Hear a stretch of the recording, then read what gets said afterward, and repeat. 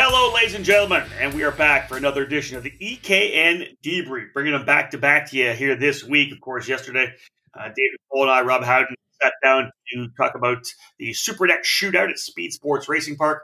Well, today, episode number 70, Wednesday, October the 8th, 2020, and the event that David's going to be giving us his review on the Cup Karts North America Grand Nationals 4 from Newcastle Motorsports Park at Newcastle, Indiana. Of course, that major event keeps getting bigger and bigger, and David's going to give us his full insight into what happened last weekend at Newcastle. This week's show is being presented by Briggs Racing. Briggs & Stratton is powering Operation Grassroots around the world. No other engine manufacturer is getting new and returning drivers to the kart track like the Briggs 206. The out-of-the-box performance of the Briggs 206 provides the most fun, excitement, and reliability of any karting engine on the global market. Learn more about the 206 engine and the history behind Briggs & Stratton's century-long commitment to motorsports at www.briggsracing.com. Briggs & Stratton Racing, what powers you? All right, David Coleman, you're doing the heavy lifting on this one here. You were trackside throughout the entire CKNA Grand Nationals this year. You also got a chance to do some driving as well. Had a great qualifying run. We'll talk more about that later. But off you go. Let's get things underway with this edition of the debrief. Yeah, fourth edition of the Cup Karts North America Grand Nationals, as you said, and it's just one of those events. You know, it's one of those that you just want to be a part of. This year, we saw obviously an increase in numbers, despite the fact that the U.S.-Canadian border is closed. A large majority of the racers last year were from Canada. This year, obviously, all the racers were from the United States due to the COVID-19 pandemic that's still ongoing.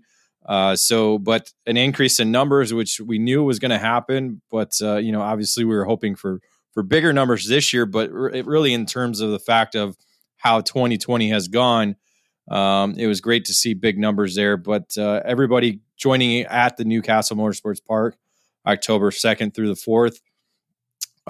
Your typical October weather, I guess, for the state of Indiana. Yeah, right. Nothing too warm. The sun was out Friday and Saturday, pretty, dry days, both days. A little cold in the morning, obviously, especially more so Saturday, with the track a little bit damp from some, evening coldness and frost a little bit on the racetrack. But all in all the action Friday and Saturday were on dry Vega tires, practice and qualifying on Friday, and then 3 rounds of heat races on Saturday, all into dry. We had some LCQs done in the dry Sunday morning before the rains finally did come down as the main events began. Forcing 4 of the 6 finals on wet tires before transitioning back to dry tires for the final 2 main events. The Kid Karts actually were scheduled to race Sunday, but because of the rain forecasted, all the competitors came to the program, and they were able to move their main event to the end of the day on Saturday, so they were able to get their race in because according to CKNA rules, Kid Karts are not allowed to race in the wet. So that was something that was looked at last year. They kind of had, Sunday you were there. Rain came down, and thankfully their race came up and the track was dry, so they were able to get out on the racetrack. But the competitors don't want to take a chance this year, and everybody was on board with moving their main event to the end of the day on Saturday. Yeah, and all in all, David, as we do in our these debrief podcasts, we go through the numbers, and as you said, really impressive. Last year 281 drivers, or entries rather, 281 entries, because there is a number of people that do double duty. 281 last year, 319 this year. I think when we did the Outlap preview podcast, we're at 295 or 298, so a solid walk up as well of over 20 drivers walking up, and just good numbers across the category. And I think the cool factor is 319 entries and 7 classes. That's one of the things you and I really like is that really focused class structure. And yeah, numbers strong, essentially growth in almost every category. Yeah, it is a focused class structure. One of the things we keep talking about is how weights are way too high in 4-cycle racing. And, the addition of the CIK light category brings the total to 7 because of the removal of the open categories that they had last year. But the CIK Light provides that opportunity for those lighter drivers, those smaller drivers that don't have to add on 90 pounds of weight to make the medium category. So they're only putting on 60 pounds instead. But still, weights are just way too high, and hopefully we'll be able to get that situated as we move forward with the Briggs & Stratton 206 programs around the country. But all in all, a condensed, it gives plenty of opportunities for people to in the senior and masters, at least age groups, to run multiple categories. A handful of drivers were able to do that and be competitive in both categories. But the sportsman category is a great division. Featuring, what we now see is micro and mini, and they're all running together. So it was a great combination of that with the sportsman and, of course, junior. Both those categories running LCQs this year. We'll get a little bit more into that. But, numbers wise, as we said, we were expecting more. We were hoping 350. I think that was kind of the target when we left last year. We knew we were going to get over 300. But, you add in about, 50 to 70 entries from Canada that get you over that 350 mark. So I think 400 now is the goal for 2021. You think about all the people that are on the north side of the border that were all planning on coming down. Trevor Wickens and the Prime Power team with PSL came down last year. And they were planning on coming down again. And I think that would have been the start of a roll. And I think 350 would have been easy, 360, 370 potential as well. The only category that really didn't have the huge numbers was Kid Kart. They had 14 last year, 9 this year. Sportsman went from 41 to 46. Every other category had over 40 carts, which is, numbers breed numbers. We always talk about that. This is a major event because people keep coming. There was 52 in the junior category, 50 drivers in the CIK light class, David, as you said, which I think was great. 78 in total in CIK medium, actually 7 more than last year. 78 drivers. That's awesome. Could get as high as 100 next year. 40 drivers in heavy and 44, David, in the CIK Masters class. That must have felt pretty good being on a grid with 44 carts. Yeah, it was. I didn't really pay attention to what was really behind me most of the time. I was kind of focused more on what was in front. But it did. Yeah, we, for practice, obviously it was a full grid. I mean, we were up, it wasn't like everybody was sitting in the back of the grid like you see in sportsmen and juniors and seniors. Although I did go to the back just to make sure I tried and get some clear racetrack. But yeah, it was a busy racetrack in the Masters category for practice. Great numbers, as David said, 319 in total for the Grand Nationals 4. Time to get into the paddock pass, folks. When we get back from this quick break, David Cole will give us some of an update of some of the stuff that happened event-wise, paddock-wise. Stay with us. More to come here on the EKN Radio Network.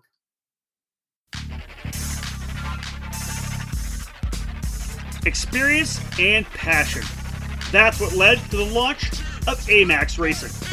Owner Charles Maxwell began AMAX Racing in 2015, expanding the operation in 2019 with a focus on driver development for drivers of all age groups and backgrounds. From top-level drivers to grassroots racers or families looking for a team that will help them achieve their goals, AMAX Racing can guide you with the absolute best trackside service at affordable prices. No matter the chassis, AMAX Racing welcomes you and has the experience to put you on the top of the podium. You can join the AMAX Racing family at the WK Manufacturers Cup Series, Route 66 Sprint Series, and local events around the Indianapolis area. The operation is also set to compete at the Rock the Rio and SCUSA Super Nationals later this season. For more information, contact them at 317-437-5886 or find them on Facebook. AMAX Racing, all of your karting needs under 110.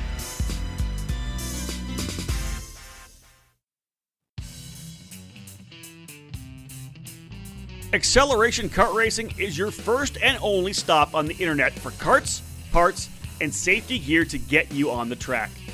ShopAKRA.com offers a great selection of karting equipment on a user-friendly website. Acceleration Kart Racing has aligned itself with many of the top manufacturers and distributors in the sport to ensure that all the latest equipment is available to you, the consumer. With customer support available 6 days a week, you can be confident about getting the right parts at the right price. Be sure to visit shopakr.com today or stop by their headquarters in Las Vegas. Also, follow them on Facebook, Twitter, and Instagram for the latest specials, clearance items, and new products.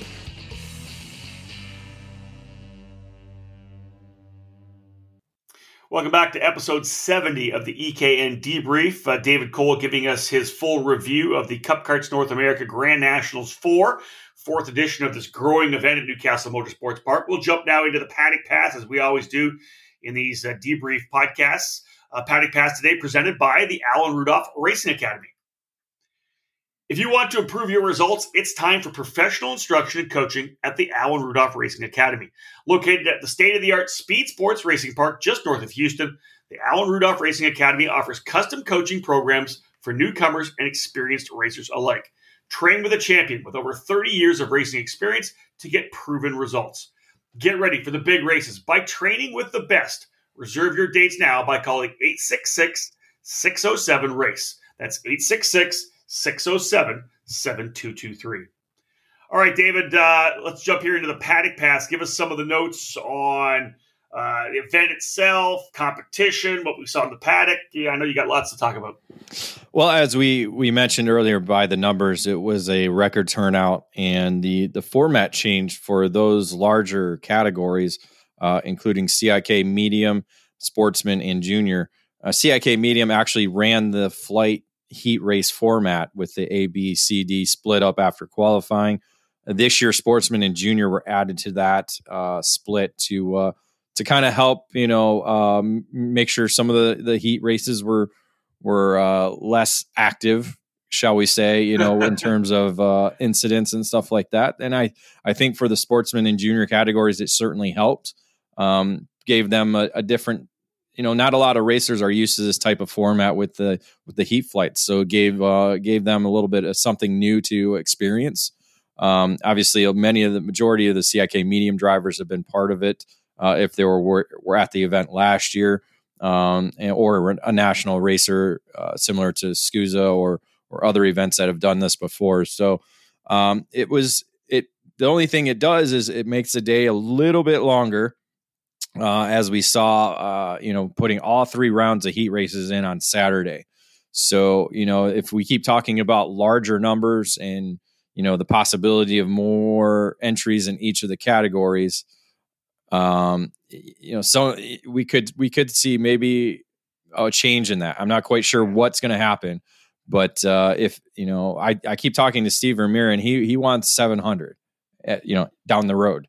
Wow. I'm like, well, we can't get all that done in 3 days, and that's obviously something that's going to have to be looked at. Even 400, it may have the possibility of expanding to another day, just so that way, because again, late September, early October makes for shorter days in terms of daylight, and it's not exactly the warmest days, so. Something that's going to be looked at as we move into the 2021 edition next year. If categories are going to be split like this again, and just in terms of what classes are going to be offered again, I would think that next year the categories are going to stay the same. Looking at the numbers and the way they unfolded. Yeah, I would agree with that, and you're right. If you get to 400, if you get to 450 and you start having to do these split flight heat races more and more, they're probably going to have to move to Thursday practice, Friday qualify, even Thursday afternoon qualifying, Friday heat races, Saturday heat races, and the mains on Sunday again. Listen, we've seen that happen before. It's, the Super Nationals, SCUSA Super Nationals is of course a really good example of what you do when you have 500 entries, between 400 and 500. So it'd be interesting to see how that shakes down in the future. David, also, the cool factor is that this race has become the top essentially the top 4-cycle race in the country, the 4-cycle only race in the country. And to that end, it attracted all the big dogs in terms of 4-cycle racing as well. I know that you've got a list of guys you want to talk about, but Briggs & Stratton first and foremost. Obviously, a lot going on at Briggs & Stratton with the restructuring and the purchase, but great to see them trackside kind of speaking with their actions that they're here for the long run. Yeah, the Briggs & Stratton racing side of the business seems to be continuing, moving on as it has been. And really, focusing on making sure that racers understand that they're here for the future. And we had that during the beginning of the COVID-19. They had the mascot challenge. So now they have the Briggzilla mascot that they're featuring on a lot of marketing programs, and actually had some apparel and some other accessories featuring the Briggzilla mascot.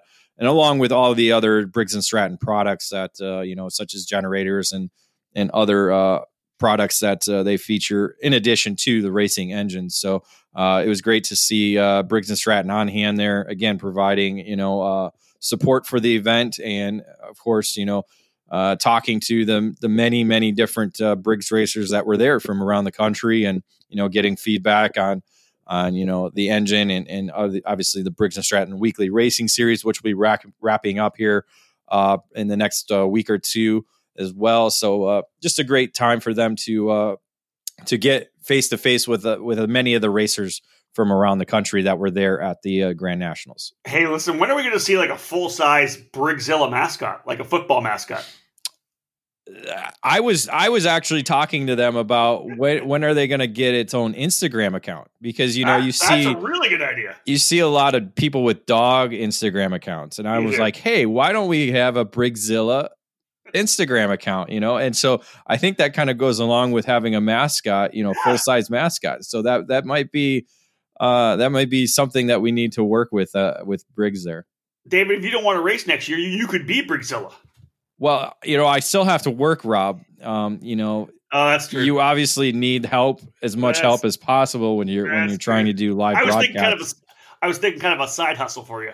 Well, I appreciate that. I think my son's large enough to be able to do that now. So maybe if he comes down next year, he'll gladly take $100 a day pay, $100 a day pay for that to stand around in a Briggzilla costume. He loves dinosaurs. We were just watching Jurassic Park animation last night. Listen, so I do like the idea of the Instagram account, maybe an Instagram and Twitter account. I think that would be really cool. Well, yeah, because I talked to them. I'm like, there's no Briggs & Stratton Racing Instagram account. We got to get on this because they have the Facebook account. And I'm like, maybe we just focus solely on the mascot and work with that. So we'll see. Dan's a marketing guy, so we'll see if he's able to come up with something. David, obviously I was down in Texas when you guys were in Newcastle and followed along with live timing as I could and watching some updates. But in watching all the people that I follow, of course, the teams and the people in the industry I follow on my social media feeds, man, it just seems like all the big dogs in 4-cycle racing, and even many of those in 2-cycle racing were there as well. I know that in following guys, the paddock was packed with all the big dogs. It was great. Yeah, a lot of major teams were there taking part in the event, including, as you said, 2-cycle and those who are mainly focused 4-cycle. Looking at it from the 2-cycle side of things, AMAX Racing was there for their first time at the Grand Nationals in their home state. Had a number of customers coming up to them throughout the weekend that were outside the tent, just taking in what they're able to offer. Nitro Kart had a massive tent there with many, many racers. Those in the cadet, those in the lefty kart, the lefty chassis for Briggs & Stratton Racing, both for senior, junior, and cadets. So a lot of karts there with the engines on the left side. It was quite interesting to see, and we'll talk more about the Nitro Kart later. Of course, Margay, one of the stalwarts of American karting and especially 4-cycle racing, had a tent there with drivers both on the Brava and the Ignite. So Brava and Ignite karts under the tent. VLR, of course, was there. They're a major supporter of the Grand Nationals. So RLV with the VLR chassis was there Another American brand with Coyote was there with a number of their racers. Some of the new programs, including the Noah Stark Engine Works, had a good tent with like drivers like Race Liberante and some other drivers in there that were towards the front all weekend long. MGM had their big crew there from all over the country, taking up a big camping ground area in the grass area. Had a chili contest Saturday night, along with a bonfire. So they were enjoying their times. And again, more teams, including, Kart Sport North America was actually there with Eric Jones and Jacob Donald, the accounting guru that they have there now. Both drivers in the seat, but just them two in one of the Newcastle garages. So they were kind of tucked away from where anybody could see them, but everybody saw them once they hit the racetrack. Nice. Let's talk about the racing itself. Obviously, you're going to jump into the race report after our next break, but overall, how was the racing? You were able to be out there yourself in the midst of it. What was the racing like? How were the starts? How did the things overall, go on the track itself? Yeah, I think the starts were the major issue. If you were to kind of look at how the event unfolded, we saw the majority of the wrecks we saw were at the start. We had a number of incidents, including a couple red flags that were due to start. And it's the thing about the Briggs racing, because everybody wants to be so tight. But I just think it's a combination of the drivers not doing what they should be doing, and a combination of the officials not enforcing what they should be enforcing. Okay. They had an area where they wanted the drivers to punch off, and I can tell you there wasn't one race that punched off in that punch off. It was way further before that punch off was even close to the field. Okay. So we had a number of fast starts, and then I think that was mainly the problem with the starts, because you're trying to barrel, 40 some karts. Now, mind you, this is just the heat races for, such as, CIK medium, CIK light, or CIK heavy. You're trying to get 40 karts into turn one. And if you're punching off way too early and they're coming in too fast, you have a big difference of speed between the front of the field and the rear of the field. So yeah, and I know last year, Dave, when we were there, I was watching some guys make dive bomb moves into one at the starts, thinking they were going to try to get spots, and just like I gained at least 2 or 3 spots every race because guys were wrecking each other. They were just like diving up the inside and taking each other out, and guys would go off the right side. Ironically, Masters was good all weekend long. We didn't have any major issues. The Sportsman and Junior, I think, with their smaller heat races, all of those starts went off without any major issues. A couple spins here and there. You're always going to have that, and there's no doubt about that. But when you have, drivers at the front within the first 2 or 3 rows getting together and spinning around in a field of 40 to 50 karts, you're going to have issues. And that was really what the major problem was throughout the weekend. There wasn't too much stupid moves throughout the racing part of it. I mean, there was obviously a few moves here and there that were not smart and were not good, and there were obviously some questionable calls that were made throughout the race. But I think the majority of it was the starts, and I think we went kind of we went through this, I think, with Superkarts USA, and the fact that nobody's gapping each other as during the pace lap as you're coming to the green. So that when karts are bumper to bumper through the corners, there's nowhere to go, except for bumping the guy in front of you as you're getting bumped from the guy behind you. And so I think that's part of the issue. And again, if a kart goes off and drops a wheel and spins backwards in front of the entire field, there's nothing much you can do for that. So I think spacing in the at the starts, they weren't using the lanes. They were not using the tram lines. As they were painted on the racetrack. I think that might help a little bit more, but also so basically it boils down to spacing and a better punch off area. We went down on the pace laps. We went down to the I-70 corner, which wasn't part of the racetrack, as you know, because we used the Monza corner with the cut through. So I-70 wasn't part of the racetrack, but we would go down to I-70 for the pace lap and come down the long back I-70 straight to the green flag. And I think that was just way too long. I understand the idea of it was to make sure everybody got straight before the green flag was waved, But I think that also made the front row and the drivers more anxious because it's such a long straight down to get to the green flag. Yeah, understood. Yeah, I agree with you. That makes sense. What about the racing itself? So like I said, racing overall was pretty good. I mean, a few bonehead moves here and there, but you're going to get that when you have 300 entries. A few questionable calls that were made throughout the weekend. You're going to get that as well too. But overall, like I said, I think the racing was good aside from the starts. Pretty clean racing, especially in the main events. I didn't see really any issues. Even in the wet with any rough driving or that. Or to that nature. But, again, I just think we need to look at getting the starts better, getting them slower down. Some pole sitters did the right thing and didn't do it. But again, it was that was the most inconsistent, I think, of the event was the starting. There you go. All right, folks, that's the Paddock Pass, again, brought to you by the Alan Rudolph Racing Academy. When we get back after this break, it's time to jump into the race report. We'll talk about CIK Medium, CIK Light. That'll be the first two categories that we hit on. So stay with us. We'll be back with the debrief on the Cup Karts North America Grand Nationals. You want the best? You just got to roll with the best. Streeter Superstands. This is Jeff Wessel from StreeterSuperstands.com. You wouldn't put subpar parts on your racing cart, so why put that cherished ride of yours on anything but karting's #1 lifts and stands, Streeter Superstands. Streeter is the original and genuine manufacturer of the second-to-none Bigfoot rolling stands, stackers, uprights, and industry-leading Superlift. We also manufacture and sell the largest and always growing roster of trailer and shop accessories like tire, engine and jug racks, cabinets, spray can trays, bead breakers, and tons more to outfit any size trailer, team, and budget.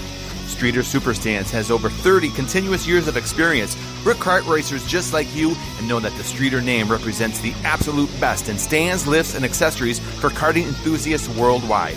Durability, affordability, unmatched quality, and customer service, that's what sets us apart from the rest. Check us out now at StreeterSuperstands.com. Roll with the best, StreeterSuperstands.com. If you've seen it on track, it's certainly caught your eye. It's the Nitro Lefty Briggs chassis.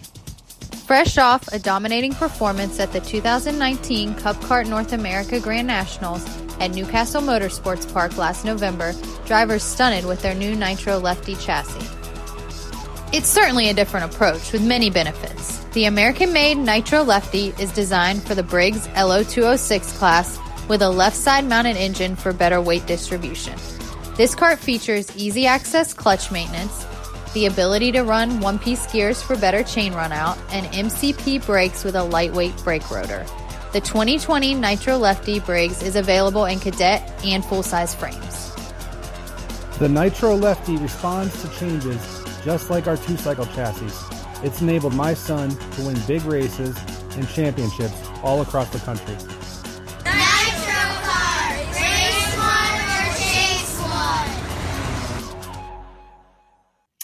Back at it, ready to jump in here to the race report on this 70th edition of the EKN Debrief. David Cole giving us his review of the Cup Karts North America Grand Nationals from Newcastle Motorsports Park last weekend. Our race report segment brought to you by Franklin Motorsports. Franklin Motorsports is a leader in the karting industry with over 50 years of combined karting experience, and they can provide you with everything you need to go racing. With a large online product selection, select track support events, and a wide variety of shop services, Franklin Motorsports is your complete karting source.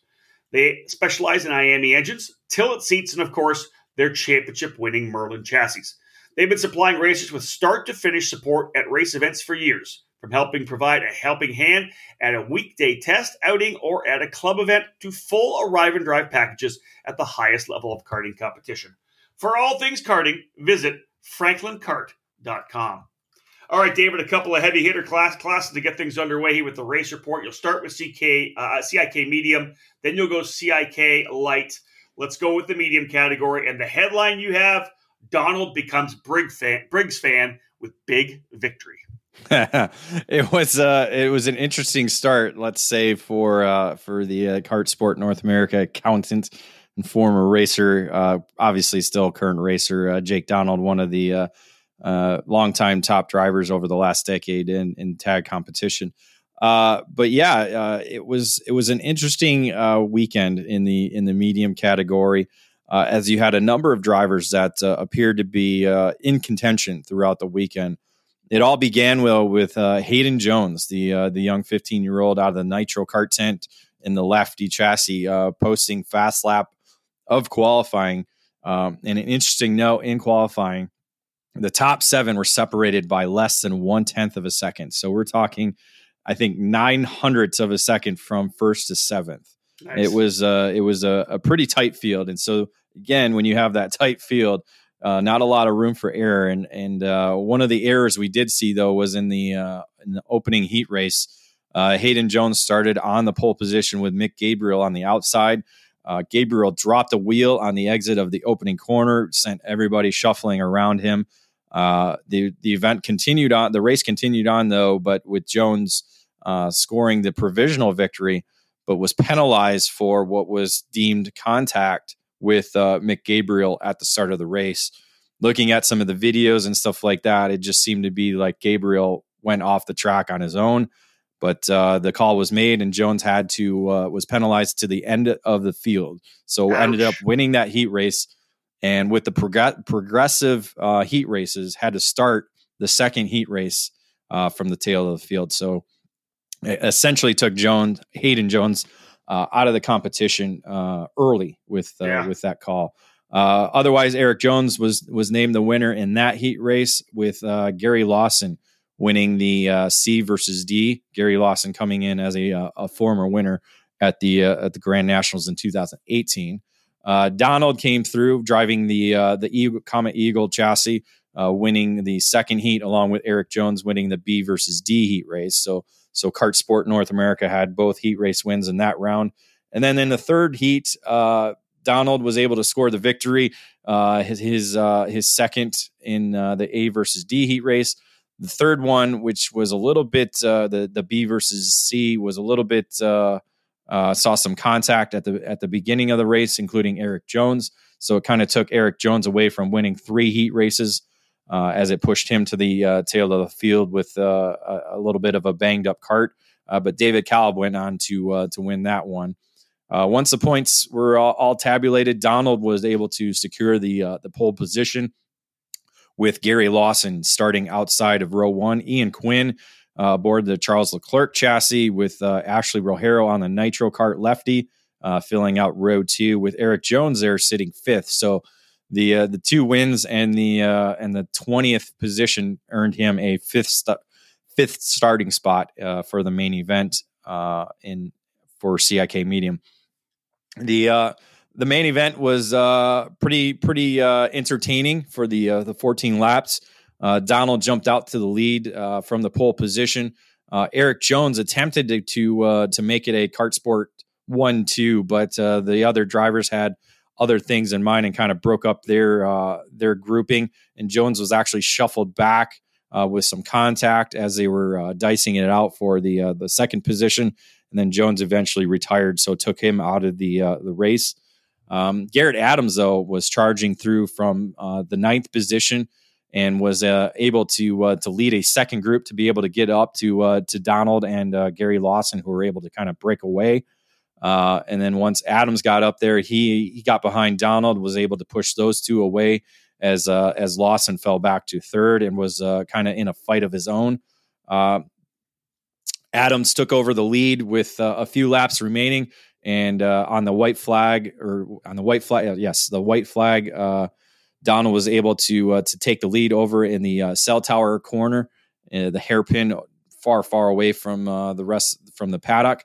And Adams attempted and tried to find a way past and waited maybe possibly a little bit too long, trying for the drag race to the line, and came up just short, 73 thousandths of a second short, as Jacob Donald became a new Briggs & Stratton fan with the big victory, scoring the win over Garrett Adams. As I said, Lawson was in a battle of his own. He got shuffled back to 6th as Ashley Rojero moved up to 3rd, Ian Quinn up to 4th, and David Kalb up to 5th. David, just from my knowledge, because I didn't actually have a look, was the start finish around the first corner, or did they do the start finish on the straightaway? No, on the straightaway, as it was before. Yep. Yeah, okay, all right. Let's go to CIK Light now. Of course, first off, congratulations to to Jacob Donald for that race win. Good for him, and good to see him out there racing with the Kartsport North America boys. Let's go into CIK Light now. The headline: Warren named winner following post-race penalties. That's always interesting. Give us the insight on that throughout this review. Yeah, the CIK Light, a new category for 2020 and at the Grand Nationals. So it was everybody was gunning to be the inaugural winner. As we talked about, Mick Gabriel was quick. He's a two-time Champions Cup champion or title winner in 2020, winning the medium and light divisions this year. Gabriel was the quickest in qualifying, was able to start on the pole position. Essentially, it was him and Eric Jones that were battling out front through the heat races. Gabriel won the opening heat race with Jones coming through for the victory in the final two heat races. That gave Jones the pole position for the main event, with Gabriel starting on the outside of the front row. Rain came down, as we said earlier, for the main events. CIK Light, I believe, was the third or fourth. Well, either way, it was contested on, I think it was the third. It was still on wet Vega tires. And so a little bit of shuffling there at the main event, in which included Eric Jones. Eric Jones was spun around on the opening lap in the double right-hand corners, essentially dropping him down outside the top 30. That kind of left the front group shuffling for the lead, including Gabriel, Vasquez, and a few others. But it was actually Ian Quinn who started 23rd aboard a Tony Kart, shuffled his way, fought his way through, got up towards the lead group, and essentially took over the lead on lap 8. And then essentially from there just drove away to what was the provisional win ahead of three other drivers. Unfortunately, a penalty came through down on Ian Quinn for contact with Emily DeMaster earlier in the race. I think it was around lap 4 or 5 as he was kind of fighting his way forward. So she actually retired on the white flag lap. He was given a penalty to finish behind her, which essentially put him down to the 29th position. So, so that again is a questionable call, because she lost maybe one position during the contact, but yet he was penalized 28 positions for the contact. So again, that's one of the things I asked Ian. He said, yes, I committed the penalty. So he doesn't argue the fact that he did commit the penalty, but I think they have to kind of maybe look at this type of scenario where, okay, if the penalty happened here and the person only lost one position, maybe the penalty should be 1 to 3 positions rather than 28 positions. So just kind of looking at it long-term. Over the years, if that driver had Emily gone out of the race, then, been taken out with the contact, then the driver finished behind them, right? That's something we've always said. Yes, during the actual penalty, yes. Yeah. But because she retired after the penalty, many, many laps after the penalty. And again, the other thing too is they gave him the sportsmanship flag. That was another thing I forgot to mention in the paddock thing. And one of the things I wanted to talk about in the paddock, they talked about giving space, and that if a driver is outside of you, it's still not your corner. And so there was a little bit of questioning about that, because I kind of understand their reasoning, but I don't, in the fact that majority of racers are told, if you're to the apex before the other driver, it's your corner, and thus you're allowed to continue through the racing line. Well, they weren't really enforcing that, because if they were talking about if you push somebody offline, you were going to get a penalty. So I'm not quite sure if that's what exactly happened here, but he was given the sportsmanship flag. But because she was so far behind him when he was giving it, when he was given the flag, he ignored it because he didn't want to get off the pace and have to give up, nearly, half a straightaway to give her back the position. Oh, by sportsmanship flag, you mean to give the position back? Okay. Yes, because they were doing that during the races. They would show you the sportsmanship flag, give you the number, that you had to allow back. And if you watch, Bryce Merceberger was actually leading, was given the sportsmanship flag, pulled over to allow Colin Warren to move back ahead of him, because I guess some contact happened between them two. And so you could see that happening, but it doesn't exactly happen. It's kind of hard to happen when the driver that you need to let by is not around you. If you kind of get what I'm trying to say. Yeah, I do. Interesting. That's tough. So I understand the sportsmanship flag. I think it has a good meaning, but I think there's ways around, where it's not going to work. And I think this was one of those instances where it wasn't going to work. So I still think he should have been on the podium looking at it, from the outside in, because it should have been maybe a 1-3 position penalty. But either way, he knows he won it on the racetrack, but Colin Warren was actually named the winner after the penalty, giving VLR victory, and I think this was his third victory at the Grand Nationals. So Race Liberante ended up finishing second in the Race Factory. Bryce Merceberger, who I said led earlier on in the race, ended up finishing third. Then we talked about how Eric Jones spun at the opening lap, dropped about 33rd. He and Jacob Donald, who also spun in one of the opening corners, they kind of found each other about 2 or 3 laps in and started knifing their way through the field, and ended up coming up all the way up to 4th and 5th, with Jones 4th and Jacob Donald 5th. Right. I talked to Eric Jones, and he said, obviously the medium race hadn't won yet or hadn't been done yet, but he said that was probably the funnest race he had ever been in. Really? He said he said he couldn't remember the last time he was in a rain race. So just being out in the rain was fun, but just to be able to knife his way through nearly 30 drivers like that was a blast, he said. That's awesome. All right, folks, with a quick break in the action, when we get back, David will give us his review of CIK Heavy and Masters, the race that he actually was in himself. Stay with us, folks. We'll get back to the race report brought to you by Franklin Motorsports here on this particular edition of the EKN Debrief. Leading Edge Motorsports is the industry answer to winning in karting. At the helm is industry veteran Greg Bell, who has orchestrated the success of many drivers dating back to the mid-1990s. Most recently, Leading Edge Motorsports and Greg Bell helped guide Danny Formel to victory at both the Rock the Rio and the SuperKarts USA Super Nationals 23.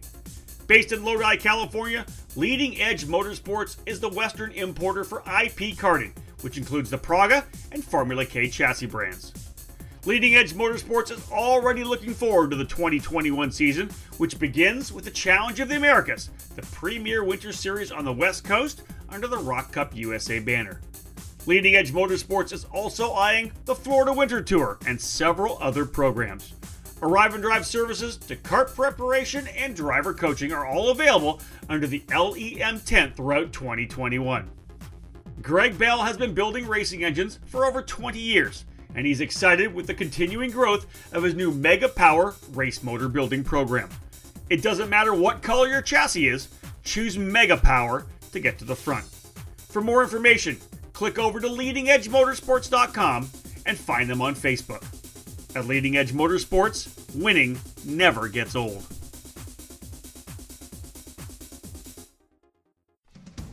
The Briggs & Stratton 206 engine is where out-of-the-box ease and outstanding consistency meet to create legendary races. Briggs & Stratton's history in motorsports dates back to when the first engines came off the assembly line in the early 1900s. Their focus on the grassroots level continues to help build generations of racers. Since 2008, the Briggs & Stratton 206 has gained a following that has the engine powering the largest fields in North American karting today.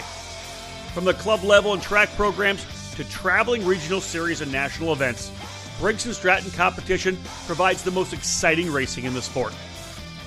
Engineered and hand-built exclusively for racing, every Briggs 206 engine is power tested and serialized before it goes in the box. Karters can take that engine straight from the box to their kart and be on the podium at the end of the race day. To learn more about the 206 engine and to find a North American dealer near you, head to BriggsRacing.com. Briggs & Stratton Racing. What powers you? Welcome back to the EKN Radio Network, episode 70 of the EKN Debrief. David Cole giving us his full review of the Cup Karts North America Grand Nationals 4, the event that took place on October 2nd to 4th at Newcastle Motorsports Park. We've already done CIK Light and CIK Medium. In this particular segment, David's going to give us a review of CIK Heavy and the CIK Masters category. David, the headline for CIK Heavy, Lawson lays down the law in Heavy. It seemed to be a Gary Lawson show, but it wasn't a complete sweep. of the category because it was essentially a 2-driver fight all weekend long. Lawson ended up qualifying on the pole position aboard his Comet Eagle chassis, but Eric Fagan, a driver we mentioned in the outlap, Briggs & Stratton Weekly Racing Series champion aboard the MGM, we knew it was going to be quick as well. He was second, Lawson was first, and essentially those two set the stage during the heat races. Lawson ended up winning both of the opening 2 heat races by drag race to the line with Fagan in second, but Fagan was able to edge out Lawson for the 3rd heat race. However, Lawson ended up earning enough points to start the main event on the pole position with Eric Fagan on the outside of row 2. So we thought it was going to be a 2-driver fight in the main event, but Lawson was on a wet racetrack was just unstoppable, essentially laying down 1 second a lap faster than any other driver in the field, including Fagan. Wow. So in a 14-lap race, Lawson drove away to a 15.7 second advantage over Eric Fagan. So just a remarkable performance for Gary Lawson in the heavy category to become the second different winner in the second year of the category. As I said, Eric Fagan drove to a solid second place, unchallenged throughout the entire 14 lap. The fight behind them was for third with Drake Ostrom coming through with the Eagle chassis to finish third ahead of the 2-time Battle at the Brickyard winner Elmer Edmondson in the MGM, with Eli Fox putting another MGM in the top 5 for 5th. Good solid run, and always interesting. I know that the notes here was that the Lawson, of course, on the wets, but the track was kind of drying. How much was the track drying, David, as you recall, over that session? It was because that was the 4th main event, was before Sportsman. So essentially, as the heavy class took the track, they said the remaining 2 classes are optional tires, meaning anybody could go to the dry tire. Okay, so yeah, the track was drying with every single lap that they were making. I look here, Gary Lawson's best lap was minute 20 on lap 12. So again, nearly almost a second and a half quicker than anybody else in the field at that point. So everybody's quickest lap was lap 12, lap 13, lap 14. So yeah, the track was certainly drying. And once the Sportsman carts hit the racetrack, the track was dry. Nice. All right, let's move to the Masters class, CIK Masters, and the headline: Adkins wins first 4-cycle race in over 20 years. David, we talked about Brandon Adkins when we did the Outlap podcast, that he kind of came in to run the Masters category, and you kind of foreshadowed, you figured he was going to be in the fight. Yeah, you look at the odds. I would have gave him a 2-1 odd to win the race. Just knowing the talent that Brandon Adkins is. Obviously, he's still racing against the senior competitors in K100 competition. So I knew he was going to be quick. He's in the cart, but you look at really the top, 15 in the Masters category. Any one of them could have won, and that kind of was the case because Adkins didn't drive away with it. He was able to secure the fast time in qualifying, but the opening heat race was challenged throughout that race, and ended up winning the race. But then the second heat got shuffled back. Mike Welsh, a 2-time winner at the event, was able to secure the win in heat 2 with Adkins in second. I believe even in heat 3, Adkins was shuffled back even more, but ended up finishing second. But Grant Zimmerman scored the win in heat 3. So Adkins wasn't able to dominate because there was a number of drivers right there, including Michael Dittmer, Welsh, Zimmerman, all right there. Jeff Scott was another driver that was right there as well too in the Ionic chassis. Jeff Scott, the Champions Cup title winner for 2020, was all right there. So from my vantage point, it was kind of interesting to watch the lead group. Adkins was able to secure the pole position through the heat race points, with Grant Zimmerman scoring the outside front row starting position. Welsh was starting in third, with Dittmer outside of him in row 2, with Jeff Scott starting 5th. As we said, the Masters was the first group out on the course every day. And as the weather forecast predicted, with the 11:40 starting time, the rain came at 11:40. I was actually watching that part live. I flicked over real quick on a commercial break from what we were doing and could see the fact that you guys had actually went on a hold because the rain really hit. So yeah, we were on the grid. It wasn't raining yet, but there were a couple drops falling. They gave us 3 minutes to choose our tires and drop the carts to be ready to go. It was a bit different than last year, because last year we knew it was raining, and we actually had the driver intros. Well, we didn't do driver intros this time because everybody was kind of scrambling on the grid, figuring out what they were going to do. I think everybody at the front had dry tires on. I think there were a few drivers in the back that didn't and put rain tires on. Once we got out on the racetrack, the rains came down even harder and essentially made the track unsafe for the majority of the competitors on the dry tires. And so before the green flag even waved, they red flagged our pace lap and gave us 20 minutes to change over to the wet setup and get us back out on the racetrack. Majority of the front runners, unlike last year, were all ready to go on rain tires. So, if you were looking to move up through the grid for guys not starting, this was not the year to do that. What do you think about that, David? If they had actually called, if the race session you rolled out on the racetrack with an optional tire session, should they not have finished that session? Well, it's kind of questionable because they said, okay, you have 3 minutes. Well, I mean, that's a little bit of a short call. You know what I mean? Yeah. I think the better idea would have been to maybe delay 5 minutes or 10 minutes, because one, they ignored the driver intros, which they said they were going to do. So it was a little chaotic, to be honest. I don't think anybody quite knew what was going on. We waited until the last minute to get away from the tent to get to the grid. And then once we got to the grid, we kind of, had the cart sit there as everybody else did on the stand. And then once they said the 3 minute thing, we were like, okay, I don't even want it. Let's not even chance it. Let's get the cart down, ready to go. So we're ready to pull out onto the racetrack. Because again, you don't know what the weather was going to do, because it wasn't really raining at the time. So, it's just that question. It really was. I mean, we could have tried it on dry tires, but I think, as it rained, it would have been pretty terrible, but it would have been great. I feel bad for the guys that put rains on. It would have been great for the 2 or 3 guys that actually did put rain tires on. Yes. Yeah. So that's an interesting call. Obviously, it's the timing was perfect, a perfect storm to make it rough. Finish off the run. So they gave us 20 minutes to change over and got back onto the grid. The race started. I think it was a fairly clean start for everybody up front.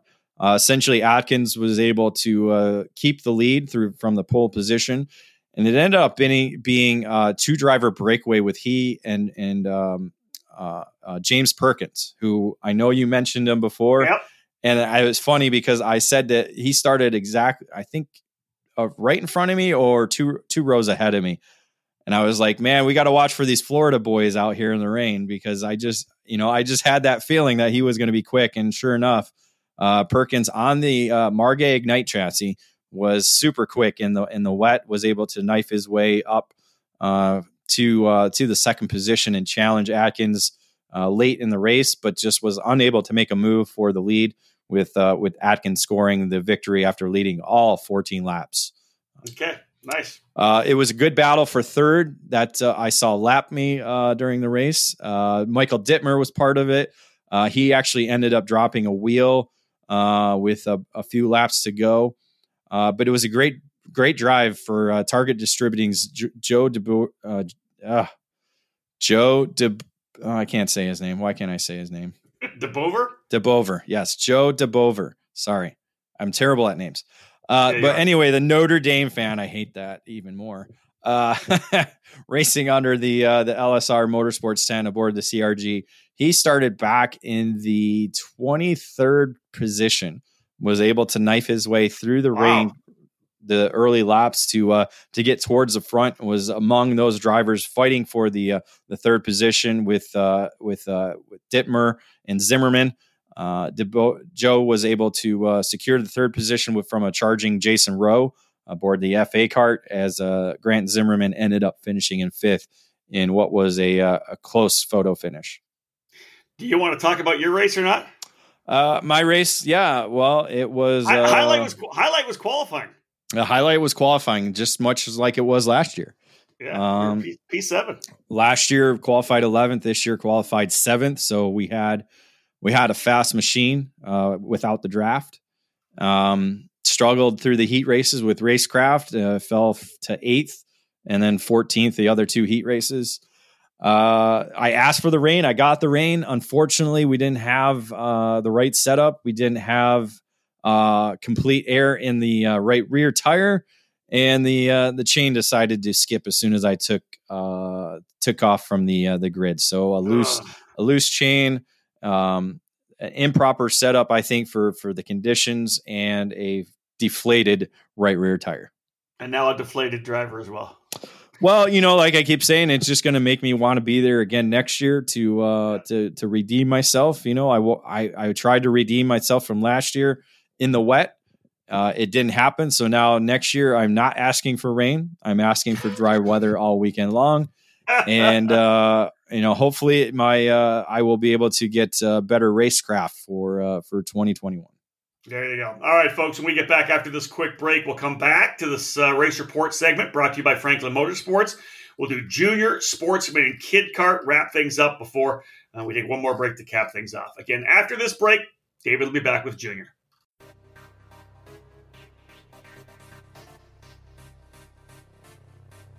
Located in Mooresville, North Carolina, on-site at GoPro Motorplex, Kart Sport North America features over 6,000 square feet of retail space. Along with being the official race team and distributor for the Kart Republic chassis, they offer full retail sales, kart service and storage, and products from the top brands in the sport, such as CZ Chain, Talon Sprockets, SKF bearings, and Prisma tire gauges. If you want to take your racing to the next level, they also offer driver training and coaching programs available trackside at GoPro Motorplex.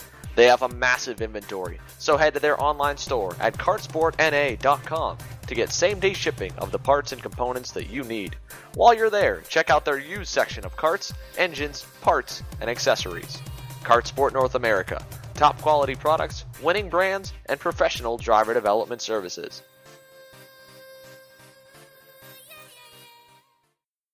History, success, family. Those are the 3 words that describe Comet Kart Sales, one of the longest tenured karting businesses in the United States.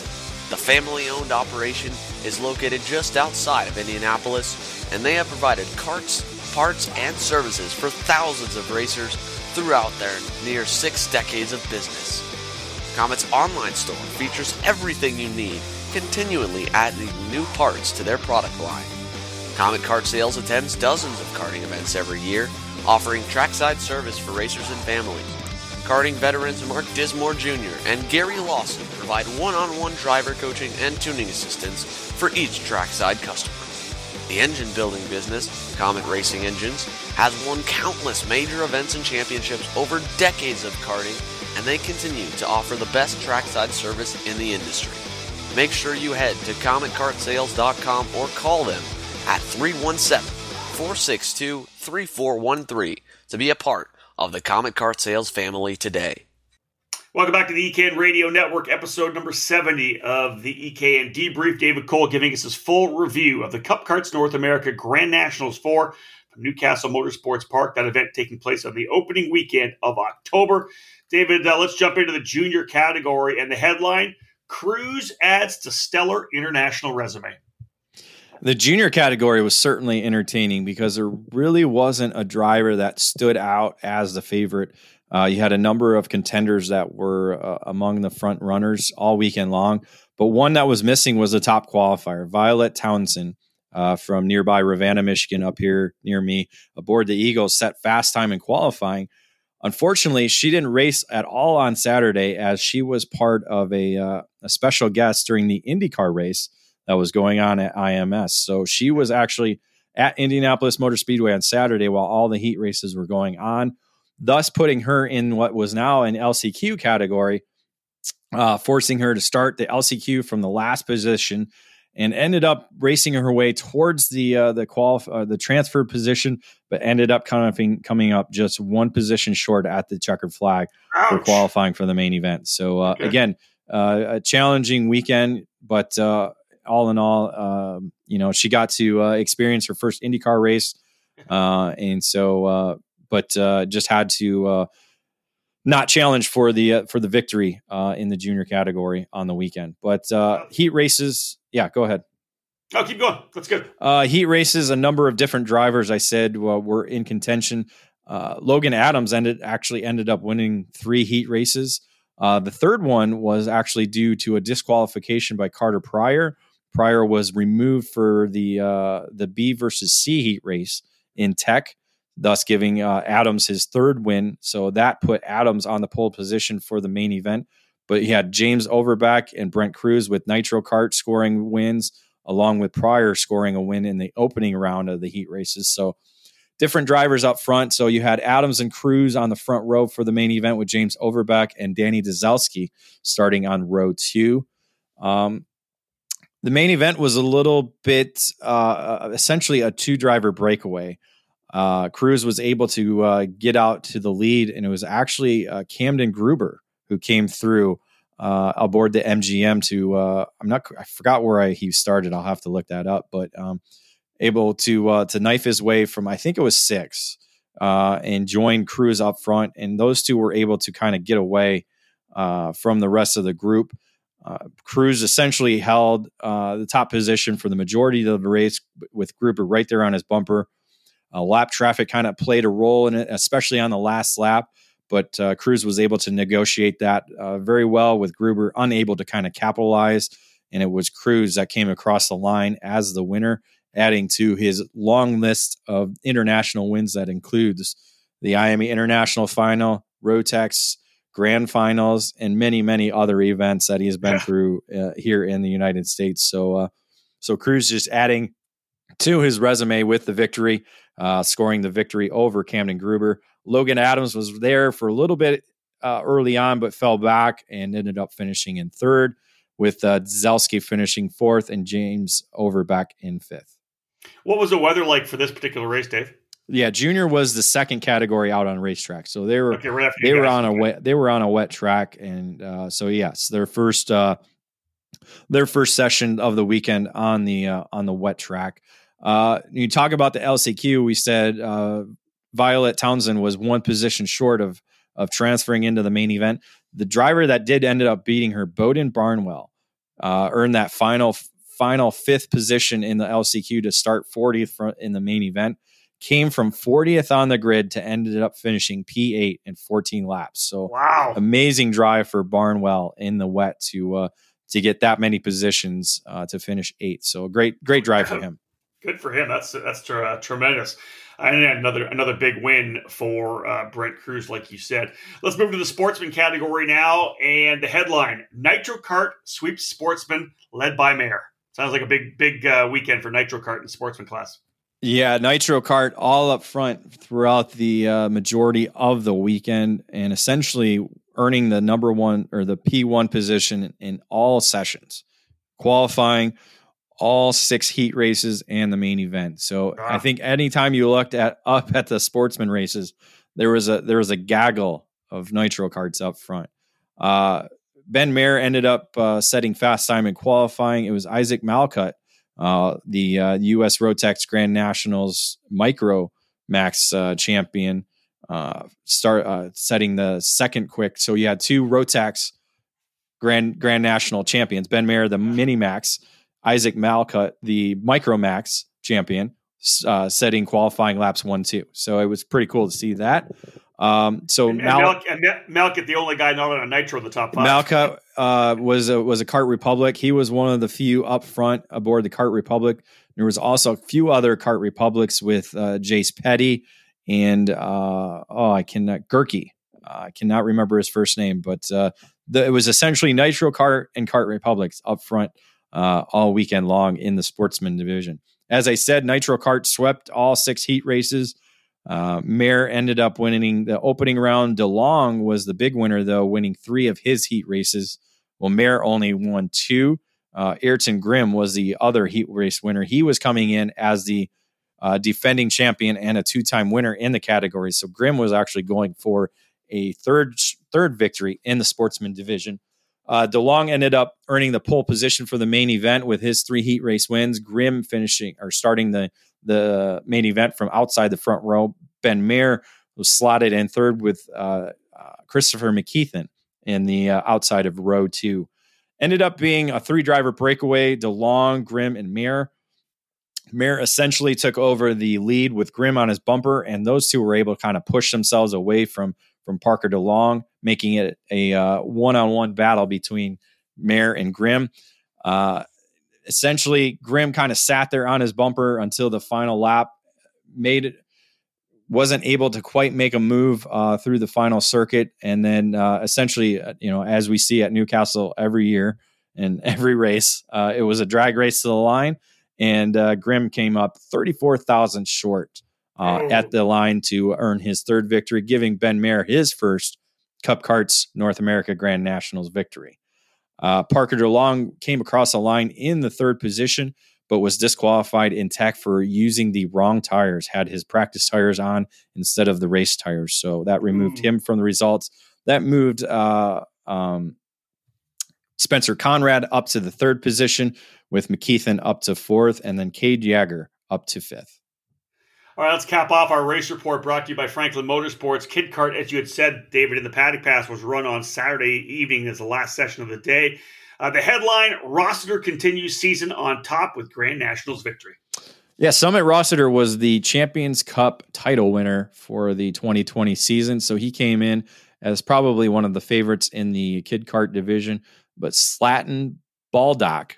I'd say Baldock, yeah. Baldock.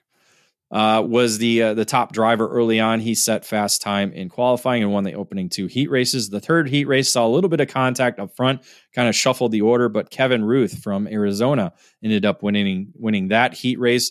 But in the main event that was run Saturday evening, it was Rossiter that was able to knife his way up to the front and held off Slatton at the line by just 1/10 of a second as they came to the line, and giving Rossiter the Cup Karts Grand Nationals victory. Ruth ended up finishing in 3rd ahead of Jackson Stone, with Riley Jacks finishing 5th. There you go. That's the cap. The race report for the Grand Nationals 4 of Cup Karts North America. When we get back after this break, we're going to wrap things up. We'll look at the Constructors' Championship, look at the brands that actually won races, and we'll have a quick look at the EKN Trackside Live Race Calendar. Stay with us. We'll wrap things up after this break. You've heard and read about us. We are the Rawlson Performance Group. We race to win. Our senior program is the best in the sport, and we have the SCUSA Pro Tour X30 Senior Championship to prove it. Our coaching staff includes 4-time SCUSA National Champion Ryan Norbert, 3-time SCUSA Supernats winner Bonner Moulton, SCUSA Pro Tour X30 Junior Champion, 2015 Rotax Grand Finals Vice Champion, and Junior Development Specialist Luke Selkin, and our hands-on owner, multi-time champion, and IKF Duffy winner Mike Rawlson. This isn't sideline coaching. We're on track, and we dogfight with you. It's like nothing you've ever experienced. You learn more and more with every single lap. Our seniors win races, like Hannah Greenmeyer at the SCUSA Winter Series opener in Florida. And they win because they've been trained, coached, and honed by our RPG staff. Hurricane Hannah is proof positive. If you're a mini driver ready to move up, or a junior driver who's done with running mid-pack, join the team that will develop your skills and take you to the podium.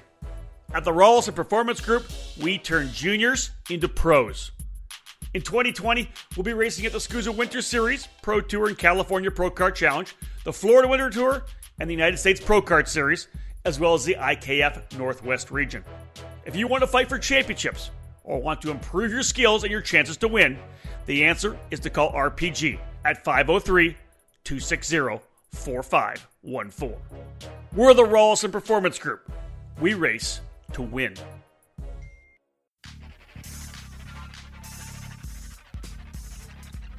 Made in the USA. That's exactly what you get from Precision Karting Technologies. Based in Detroit, Michigan, PKT brings over 35 years of manufacturing experience to the sport of karting. Their passion for the sport began focusing around the Kid Kart platform. and has expanded every year with hundreds of products designed to put you on the podium. Precision Karting Technologies is known around North America for their successful line of axles, available in all age groups. PKT manufactures a number of engine products for Comer, IAME, Rock, Rotax, and the popular Briggs & Stratton 206. A wide variety of chassis components for the many brands in the sport are available through PKT, including hubs, pedal risers, skid plates, and other hardware for your kart.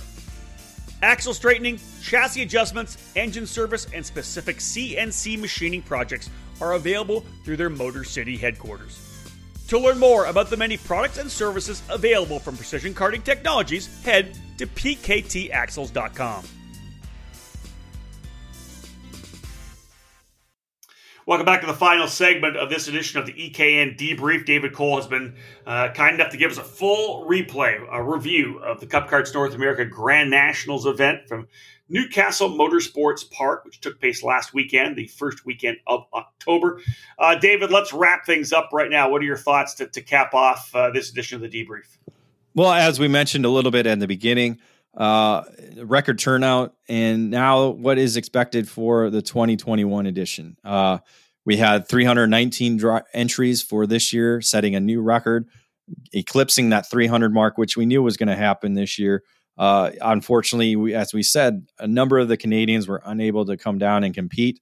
So now I think the goal, that the bar is set at a 400 entry for the 2021 edition. So that's the goal. Obviously, as I said earlier, Steve Vermeer, who's part of the Cup Karts North America, he wants 700. I don't know how we're going to get there. Obviously, we have a strong base, and I think that's one way of getting there. It's just a matter of getting everybody on the same page and that actually happening. So I think for now we set the bar at 400, and I think we continue to kind of just inch our way up more and more as the event continues on. Well, anytime you add another 50 drivers or 100 drivers, you bring in so many different, I don't use the word problems, more challenges for the event, right? Because the minute you get to 400, 450, then you're looking at having to add Thursday. So Thursday, Friday, Saturday, Sunday, right? Practice and qualifying on Thursday, heat races on Friday and Saturday, and the mains on Sunday. Well, when you do that, it kind of takes the event out of the wheelhouse of, the smaller teams that you're talking 4 or 5 hotel nights at that point. You're talking a couple days, maybe 3 days of missed work, 4 days potentially of missed work. If it's, driving there Wednesday, then you got Thursday, Friday, and the following Monday. So a lot of times once you start getting bigger, you may lose certain other drivers. So those are some of the challenges they'll deal with. To be honest, David, where they are even right now at 350 would be a really good sweet spot for this event. If they go to 400 because of interest, that's great. But anywhere between, where they are now, let's say 350 and 400, that could give them a really good sweet spot in terms of where to be for this event. Yeah, that was my third point is what changes will come for Grand Nationals 5. Obviously, it's going to be dictated on the number of entries that are going to be part of the event. I assume we're going to be sticking with the opening weekend of October. So I think everybody can kind of pencil that in until they make the official announcement for 2021.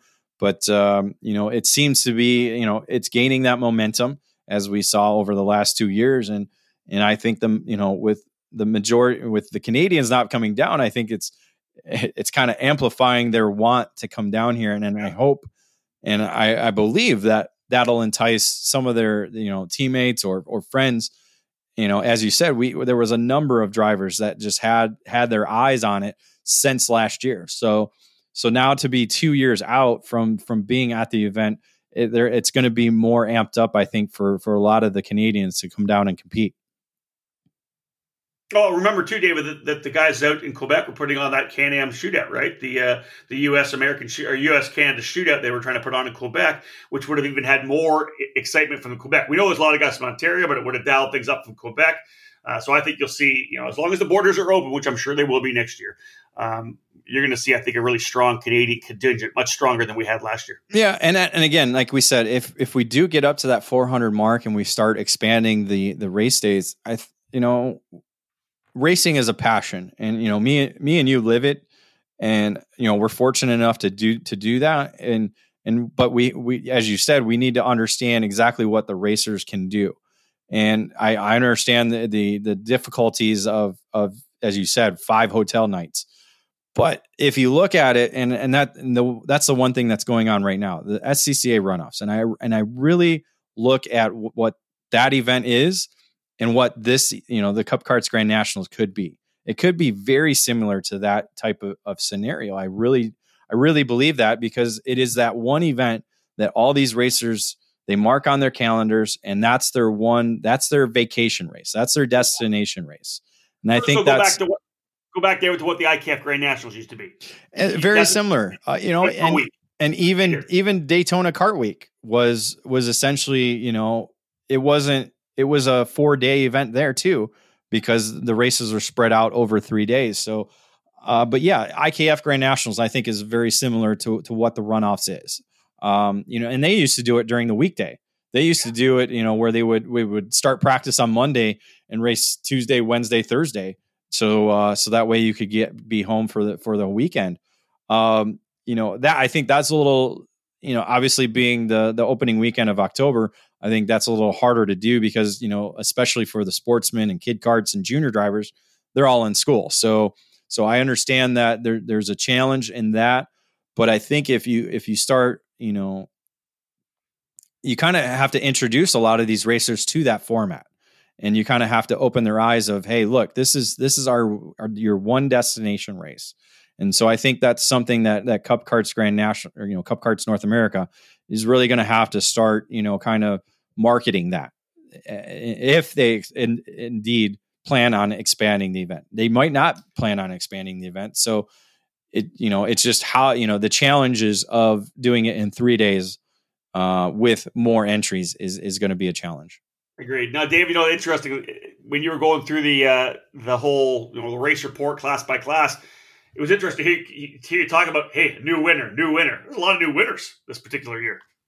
Yeah, 5 different new winners for the event, for the Cup Karts Grand Nationals, with Colin Warren and Gary Lawson, the only repeat winners. Warren added to his list, making it 3 wins now at the event. This was his first, obviously, in the CIK light category, with it being the inaugural year. Gary Lawson earning his second and first in the heavy category. So yeah, it's that's the one thing about this event. We'll probably start seeing some new winners as we move along with the event. But this year was no different, with five new winners. Let's have a look at the Constructors' Championship. What chassis brands were able to get on top of the podium? Well, this was an interesting note, and something that, if you take Kid Kart out of it because they ran Saturday, but on Sunday, it was 3 different chassis winning 2 races. On Sunday, you had Comet Eagle winning with 2 with Gary Lawson and Jacob Donald.